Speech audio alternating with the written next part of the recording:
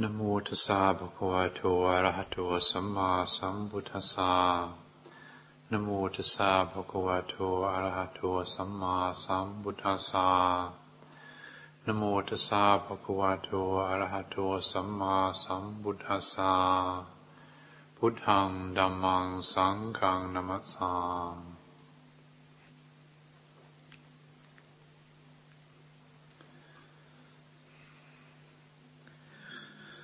It's good to see you all here on this lovely summer's evening. It's a very pleasant time of year.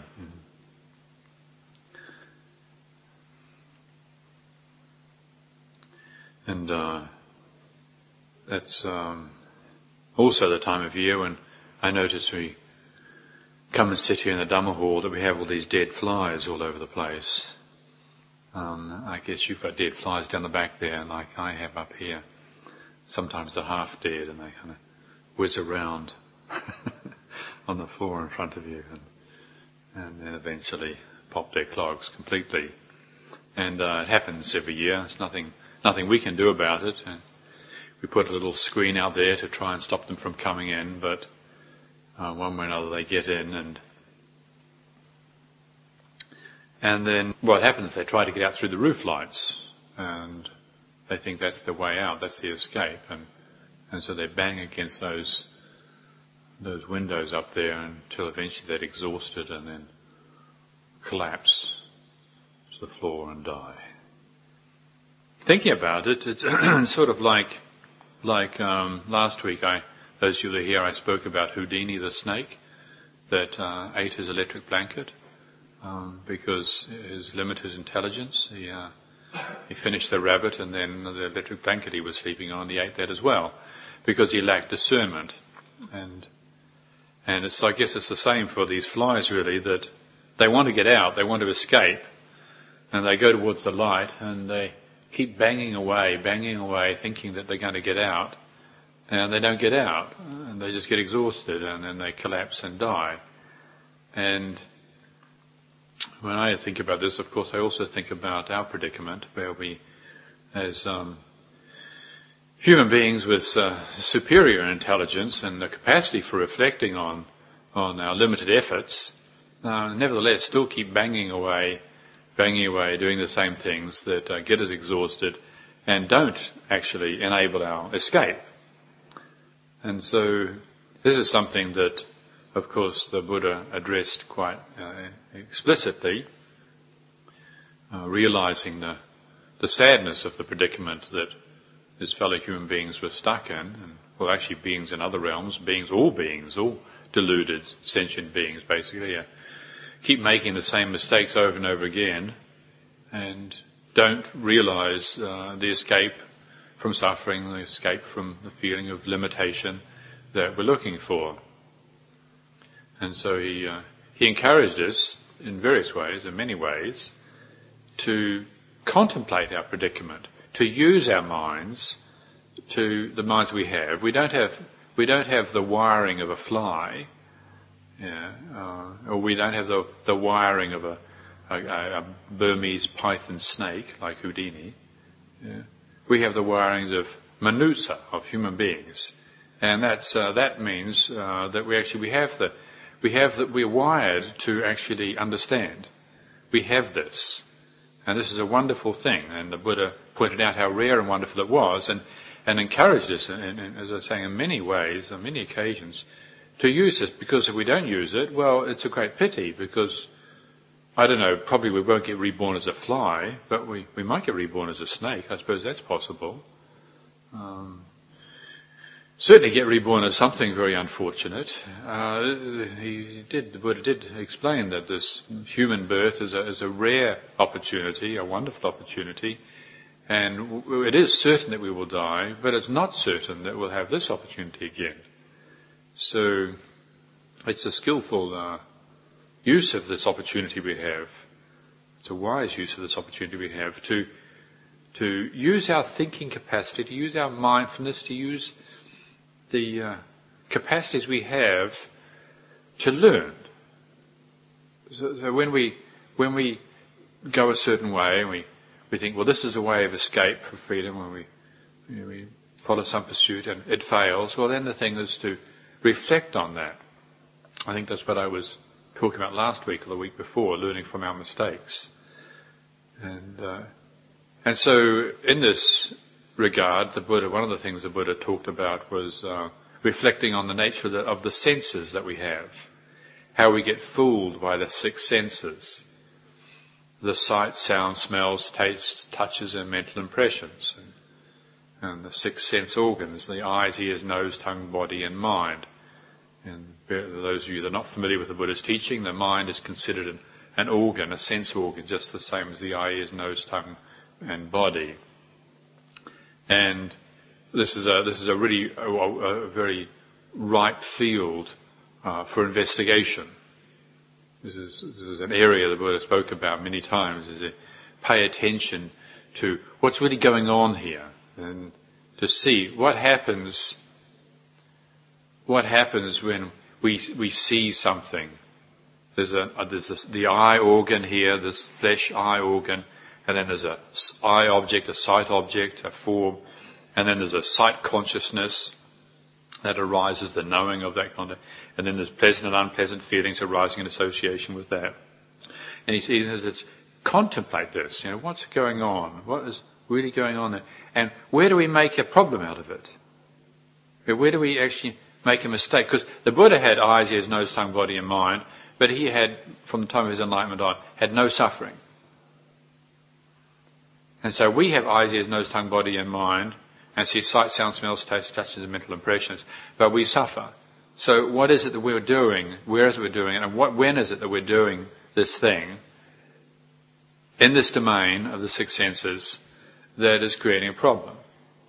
So he didn't go on about some dogma that we have to believe in, but rather raised up the six senses as a field for investigation, an area where we can fruitfully look and see what's going on. And one of the classic discourses the Buddha gave in this area, many of you will have heard of the fire sermon, Adita Pariyaya sermon, which, some of you might have heard about it through T.S. Eliot's poems, and or maybe you've heard about. Apparently, there's a rock group in North California now called the Fire Sermon. And apparently it's Led Zeppelin, Nirvana and Sabbath all put together. Anyway, that's a false fire sermon.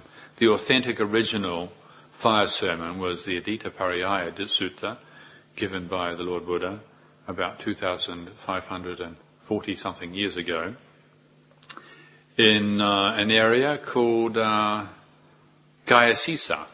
Which is actually, Gaya was the name of the river, and Sisa is the head, and so it was the head of a river called Gaya. And it wasn't far from Bodh Gaya, I think, actually. And the situation where the Buddha gave this sermon is very interesting. If I could just relate a little bit, for those of you that don't know this sermon or this discourse that the Buddha gave, it was an interesting situation where, an example of where the Buddha used the culture of the time, incorporated what he came across, and then spoke to the people through the language that they understood. The situation was that the Buddha had spent the Wasa, the rainy season, like we're doing now, but he was on his own, and it was Isipatani near Benares, and the monks had all gone off, and he was left alone. And then after the Wasa, he was inspired to go back to where he had practiced his austerities and experienced his enlightenment in Bodh Gaya. And near there was this place called Uruvela.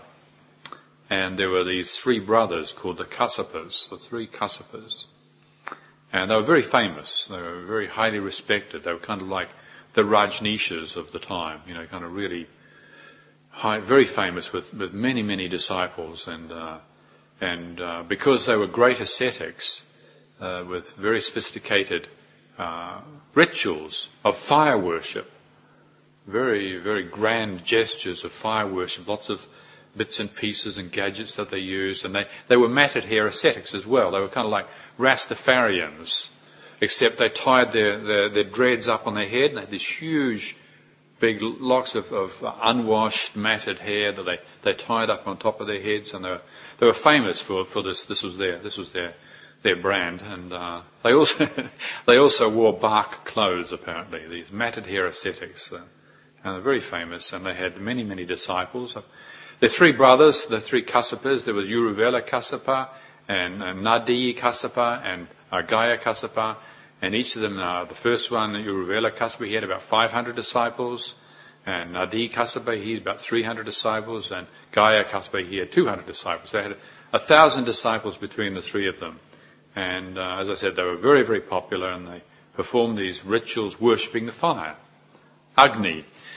For the Vedic people, the followers of the Vedas at the time, the fire was the voice of Agni, the god Agni, in the Vedic tradition, and water being the female principle and fire being the male principle. So these were disciples of Agni, and performed all their elaborate rituals, and the Buddha, with his wisdom, was able to, with his psychic powers, was able to discern that Uruvela Kassapa, the eldest one, who was apparently about 100 years old, he was ripe, he was ready for enlightenment. He just had a little way to go, and so the Buddha thought, well, he would go and help him make this last step. So the story goes, as it was related in the scriptures, that he arrived at where they were staying. Uruvela Kassapa was apparently quite impressed with the demeanour of this young samana.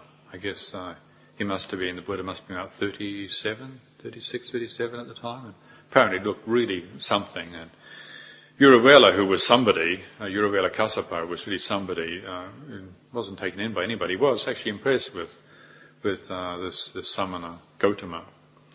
And so when the Buddha asked for a place to stay, in fact he asked to stay in the house, or the cave, whatever it was, where the sacred fire of these fire worshippers was kept, Uruvela Kassapa, he agreed. He let him stay in there, but he said, I warn you, he said, there's a naga, there's a serpent that stays in there, and he's deadly, and he'll bite you and kill you for sure.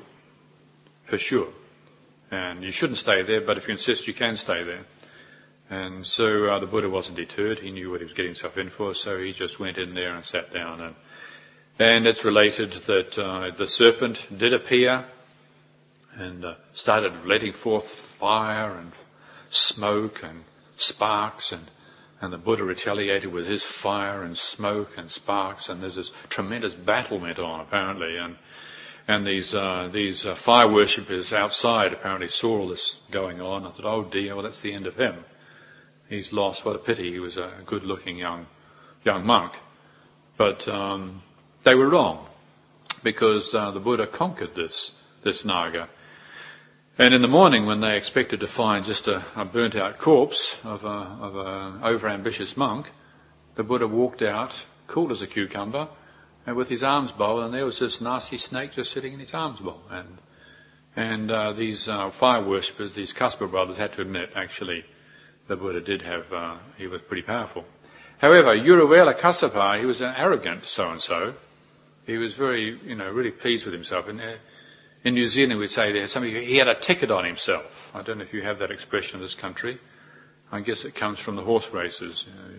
When you put a ticket on a winning horse, and in New Zealand if somebody thinks that they're pretty good, you say, oh, he's got a ticket on himself. So I guess Uruvela Kassapa, he really thought he was special, and so he had this thought, and the Buddha knew he had this thought. Uruvela Kassapa had this thought, oh, this samana, he's got some pretty good psychic powers, but he's not an arahant, he's not an enlightened being just like me. And the Buddha could see this, but he said, actually, that's, it's not such a bad fault. He's got a fault there, but it's not so bad. So the Buddha persisted. And as is related in the scriptures, the Buddha persisted for quite a long time, performed thousands of miracles, just so that he could try and break the conceit of this Uruvela Kassapa, this fire-worshipping, matted hair ascetic. And I don't know how long it took, but it was quite a long while until eventually the Buddha thought, oh, well, there's no point really. I've, tried all these things to inspire him and impress him out of his conceit, but he won't listen to won't be impressed, and so I'll just tell him straight. So I don't know whether it was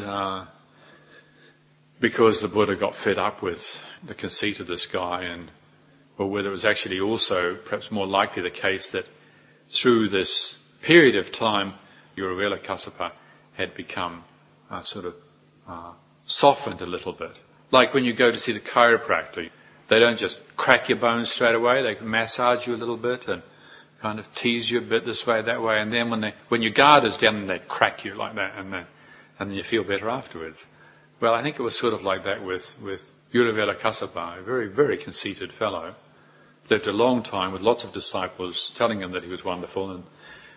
And anyway, in this case, the Buddha got to the point where no more tricks. I'm not going to try and impress him anymore. I'm just going to tell him straight. So he told him, he said, you are not enlightened. You're nothing like an enlightened being, and the practices you're doing are not going to get you enlightened. And that was all that was needed. That did it. And he was humbled at that point. And then it's related that he was able to acknowledge that he knew he wasn't enlightened and the Buddha actually was superior to him. And so he bowed at the Buddha's feet and asked for the going forth to become a disciple of the Buddha. And as was the way of the Buddha, in such situations, the Buddha said, well, not yet, you should first go and consult your 500 disciples and see if they're okay about your becoming my student, my disciple. And so he did, and they were all okay. The Buddha had them all cut off their matted hair, their dreads, and all their fancy paraphernalia, and throw them all in the Narayana river right there, and became disciples of the Buddha.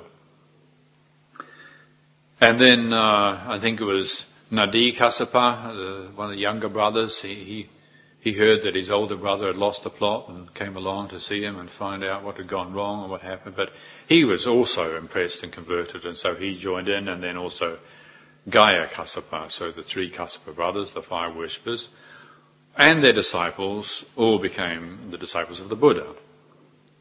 And so it wasn't long after that the Buddha gave this discourse, the Adita Pariyaya Sutta, or what's classically known now as the Fire Sermon. And they weren't all arahants at this point. They were probably Sotapannas, or they certainly all had great faith in the Buddha's teachings. But then the Buddha gave this discourse, as I said, using their language, using their way of thinking, and he was talking about burning. And so this is an example of how we use our minds to engage our experience in a creative, constructive way until we come to see for ourselves just where, when and how it is that we're doing something that creates a suffering. And what's recorded in the scriptures may or may not actually turn us into arahants on the spot. It did for these 1,000 disciples. They all, on hearing this discourse, arrived at unshakable realization and became fully enlightened beings. And what the Buddha guided them through was a progressive contemplation of how these sense organs that we have are, as he said, all burning. He started off this discourse by saying, everything is burning. What is this everything that is burning? The eye is burning. The eye object is burning. The eye consciousness that knows this process is burning. The pleasure and painful sensations that arise as a result of this process are burning. Burning with what? Burning with greed, burning with aversion, burning with delusion. Raga gina, dosa gina, moha gina. Burning with greed, aversion, delusion. And so the contemplation was trying to direct their minds to the point of seeing that so long as greed, aversion and delusion are distorting our perceptions, then whatever our experience is, we make a problem out of it. So it doesn't matter what we look at or what we hear. Then he went on to the ear objects, the ear consciousness, the smell objects, the smell consciousness, the taste object, the taste consciousness, the body sensation, the sense objects, the sense consciousness, and then the mind, and the mind activity, the mind objects, and the mind consciousness. All of this, he said, is burning. Burning with what? Burning with greed, burning with aversion, burning with delusion. In the realization that this is the process, if we're able to steady our minds carefully enough, consistently enough, patiently enough, then, as was the case in for these 1,000 disciples, the mind breaks through the delusion, and what happens is the realization of freedom. And so the encouragement there is to use our thinking process. Use our thinking process to contemplate our experience. Many times people will approach meditation or approach Buddhism with the idea that we're supposed to just make the mind blank. It's understandable that we might want to break from thinking too much, but just trying to blank it all out is probably not the way. Rather, what's encouraged and what's more useful is to engage our thinking process in ways that are useful. To think about the experience of seeing. When we see something that we like, what is the experience? What is the nature like? If you haven't seen it, then the mind is peaceful, and then something beautiful comes up, and you see it, and then something happens. Pleasure or pain arises. We don't catch the stage of seeing conscious arising, but we do then get the next experience, which is the pleasure and pain that arise as a result of seeing. And then we've got a choice at that point. If we observe this, if our sati is strong enough, if our concentration is well established enough, then at that point, as soon as seeing arises, or as soon as hearing arises, then there's this feeling comes with it. And we see this process, and just by seeing the process, we're able to let go. Yeah. Until we see the process, well, it can be just thinking, and so just understanding this theory is not going to do it. Now, many people can read the fire sermon, or can understand the Buddha's teachings conceptually, very sophisticated understanding, but that doesn't bring about the letting go. I remember when I was a junior monk in my first year living in Thailand, and there was a bit of a fad around at the time of people studying the Abhidhamma. And the Abhidhamma is a very sophisticated analysis of consciousness, and you can spend your whole lifetime studying it and still find there's more to learn and more to understand. But there was a kind of a fashion around of people talking Abhidhamma speak all the time. And, for instance, you comment on something being beautiful, and what somebody would reply back to say, oh, it's just visual object. Or some agreeable sound, and then just say, oh, it's just a sound object. It could well be that a thorough understanding of the Abhidhamma alongside a well-established practice in mindfulness and in the whole body-mind could help us arriving at the point where we can let go of our attachments, where we can stop doing what we're doing that's creating the suffering in our lives. It could well be that. However, just to have a sophisticated understanding of the teachings doesn't do it. So when we have experiences in daily life with the sight, sound, smells, taste, touches and mental impressions, instead of just letting ourselves be impressed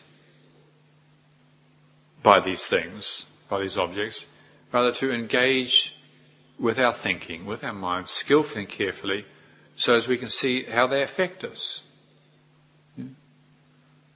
When Ajahn Chah was staying in London with the young monks that were first there, Ajahn Sumedho, Ajahn Nanda, Ajahn Viradhammo and Ajahn Khemadhammo, I think were all there together in Haverstock Hill, and at a house that the English Sangha Trust had owned and invited them to stay. And this was just across the road from a pub in Hampstead. And having just spent 5 or 10 years living in the forest in Thailand, this was quite a change. And you'd get quite a bit of noise in the evening, especially on an evening like this. You'd get all the locals over there in the pub sitting outside having a nice time, and this noise would waft over. And I guess it happened after the meditation one evening. One of the monks complained to Ajahn Chah and just said, oh, it's so difficult to meditate when we've got all this noise here. And Ajahn Chah looked at him with perfect equanimity. Quite clearly it wasn't a problem for him. Where's the suffering? Is the noise annoying you, or are you annoying the noise? Now, our assumption is that the stimulus of the world, the sight, sound, smells, taste, touches, and mental impression, annoy us. But if we can slow the mind down enough, quieten it down enough, until we're there for a moment, we can see that's not the case. These things are not annoying us. There was an experience of a few years ago when we were on retreat here, and there was a guest staying who kept making a noise with her meditation stool. She was sitting right there, just where Rupa is. She wasn't mindful and peaceful like Rupa, and didn't sit in that posture. She sat on a stool. But when she changed posture, which was quite often, she would take it and she would drop it on the floor right next to her. I noticed this immediately when we started sitting on the meditation retreat, and it was disturbing me, and I was beginning to regret that we'd allow her to join us on the retreat. Anyway, there was one day, a few days into the retreat, I remember sitting here, and I was facing the shrine, and just sitting there quite peacefully, and the mind was quite calm. And then suddenly she did a thing, and just dropped it on the way there. But this time it was different. Because at the moment that it happened, there was a recognition that you got a choice. At the moment that sound impinges on the organ of hearing, you got a choice whether you're going to send energy out to that, whether you're going to leak the heart passion out with aversion. There is that choice. Now, as a philosophy or as an argument, that doesn't necessarily do much for us, but if we see it, well, it's quite humbling, really, because all this carry-on we have about being disturbed by the world, all the things that we think are disturbing us, the ugly sights that you can see on television, or the ugly sounds, or the ugly information, or the ugly memories, the painful memories that we have, something that somebody did to us so many years ago. We think that these things are disturbing us, but the truth is, the reality is that we've got a choice at that point. But so long as the heart is filled with greed, aversion and delusion, or we're still swayed by greed, aversion and delusion, there's a question here this evening, by the way, which is, how can we practice with hatred our own and other people's? Well, this is one way of practicing with it, is recognizing that when there's a stimulus, whatever it is, whatever somebody says to us, or whatever object arises in front of us, somebody tells us some bad news, or somebody says something unpleasant to us, we've got a choice, in reality, whether we're going to allow the heart passion to leak out with a reaction, or whether we're going to observe and stay at home, or as Ajahn Chah would say, our real home. Stay here and feel the reaction. So this contemplation means there's no judgment on our reactions. We all have these reactions. We all have sight, sound, smells, taste, touches and mental impressions. We all have agreeable and disagreeable reactions to these beautiful and ugly sight, sound, smells, taste, touches and mental impressions. But this is a field of investigation. And if we set it up as a field of investigation, well then, even when we so-called, make mistakes and do allow the heart energy to leak out with aversion or to leak out with desire, it's the same thing. It's exactly the same thing, that if we haven't learned how to contain the senses, samvara indriya, or restraint of the senses, the six senses being restrained, if we haven't learned how to restrain the senses, then the passions keep flaring, keep firing all the time. And what happens is we become addicted to it. And the sad reality is that we behave like these flies, it's just hitting the window, until eventually you see them down right now in, what is it called, Big Market in Newcastle. People sadly doing things that they've been doing for a very long time and getting more and more burnt out. We have that expression, don't we? Getting burnt out. So where does that expression come from? It comes from being burned by our passions. It's not being burned by the world. I mean, a glass of beer doesn't burn us. The passions of delusion burn us. Somebody saying, you are such and such and such, that doesn't burn us, but our anger burns us. Yeah.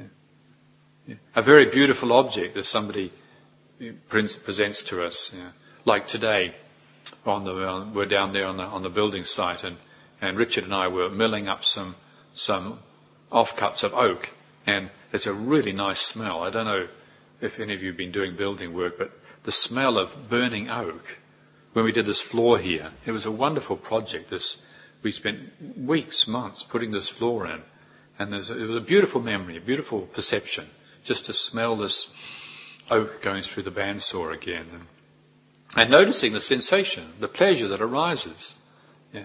If we're not careful, these pleasurable sensations arise, and the passions leak out, and we make too much of it. Yeah. We make too much of it. We attach at that point. And that's where we're doing what we do to create suffering. Whereas if we direct our mindfulness and our attention in the right way, at the right time, in the right place, then we see this. Now, that doesn't mean to say that we should take a position against the senses. Often people will make this mistake. In the time of the Buddha, just as in this time. And the Buddha himself made that mistake. He denied all his senses, living the ultimate austerity to the point of giving up food and until he nearly died, until he realized that denying the senses is not it. Actually coming back to the senses is it. But coming back to the senses in an appropriate way, in a mindful way, in a reflective way. And that's personally what I used to reflect on when these Abhidhamma in Thailand used to just say, sight object, sound object. There's nothing wrong with actually a bit of pleasure. And the Buddha didn't go and stay in the rubbish tip.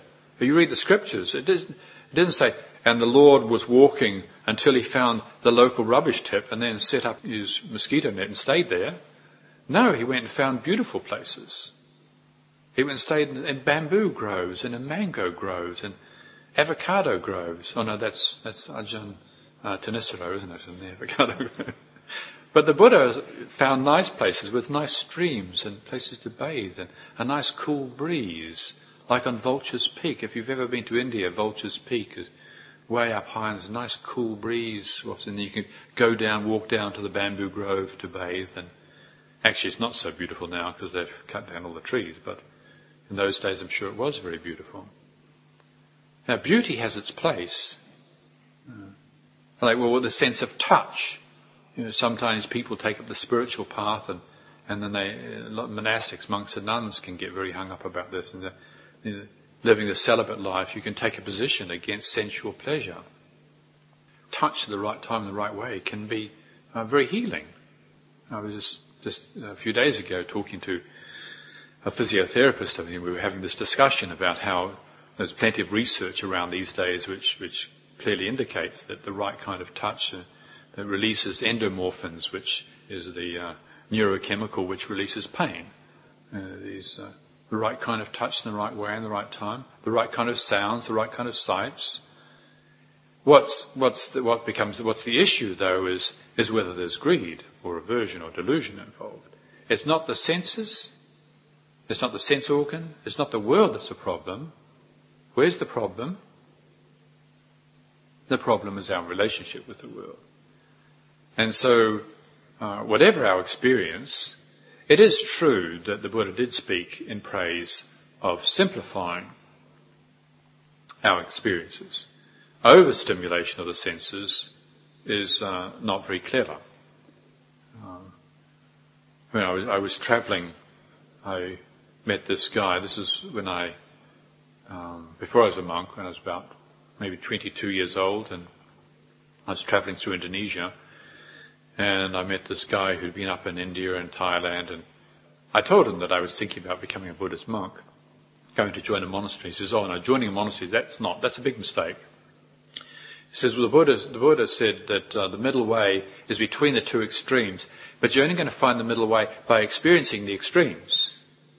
And so he was busy going around experiencing all the extremes, and you could tell he'd experienced quite a lot.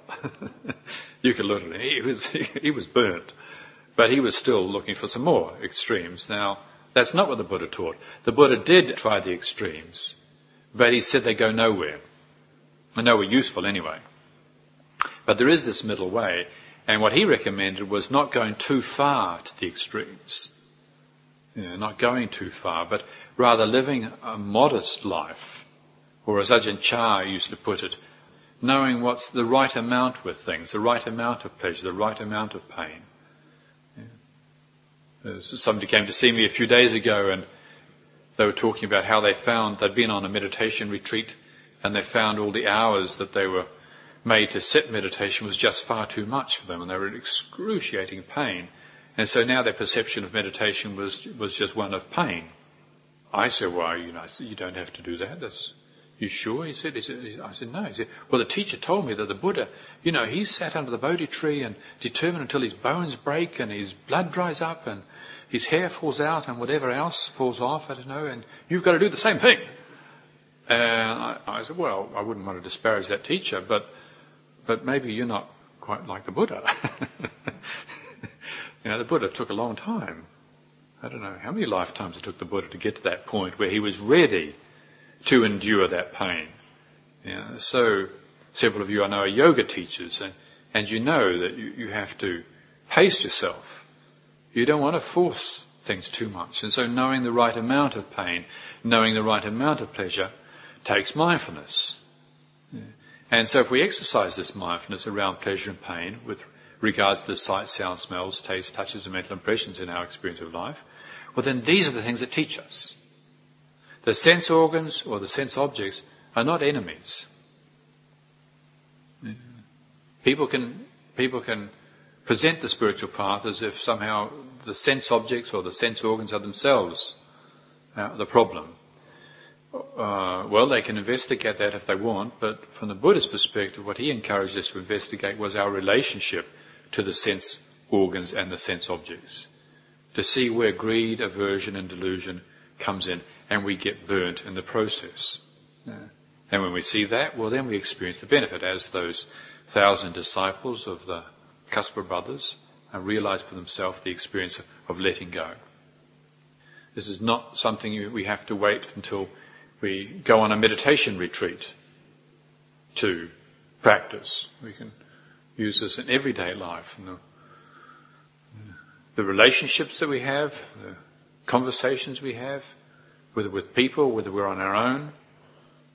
Like right here now, our neighbours have got a sewage problem. I don't know if you noticed it. They thought we had a sewage problem. Well, they've got a much worse sewage problem. I mean, it's serious. And this hot weather, I've told you about my olfactory consciousness. It's very well developed. I think my lizard brain is probably one of the best parts of my anatomy, and I really struggle with smells.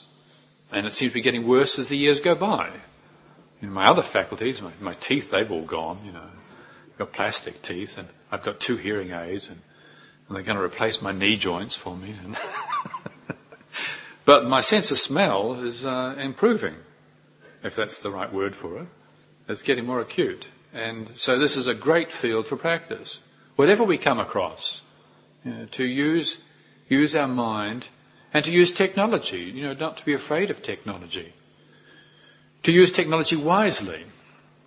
I don't know, there's a new piece of new gadget out these days which is supposed to help people avoid suffering. You might have heard about, I've not exactly heard about it myself, but I've heard it reported that when people get drunk, they make silly phone calls on their mobile phones.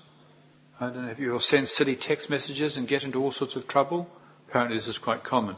Well now, so one telephone company has invented a phone that you blow into first, and it says, you are too drunk to make this call. or it might say, you are too drunk to drive home. Get a taxi.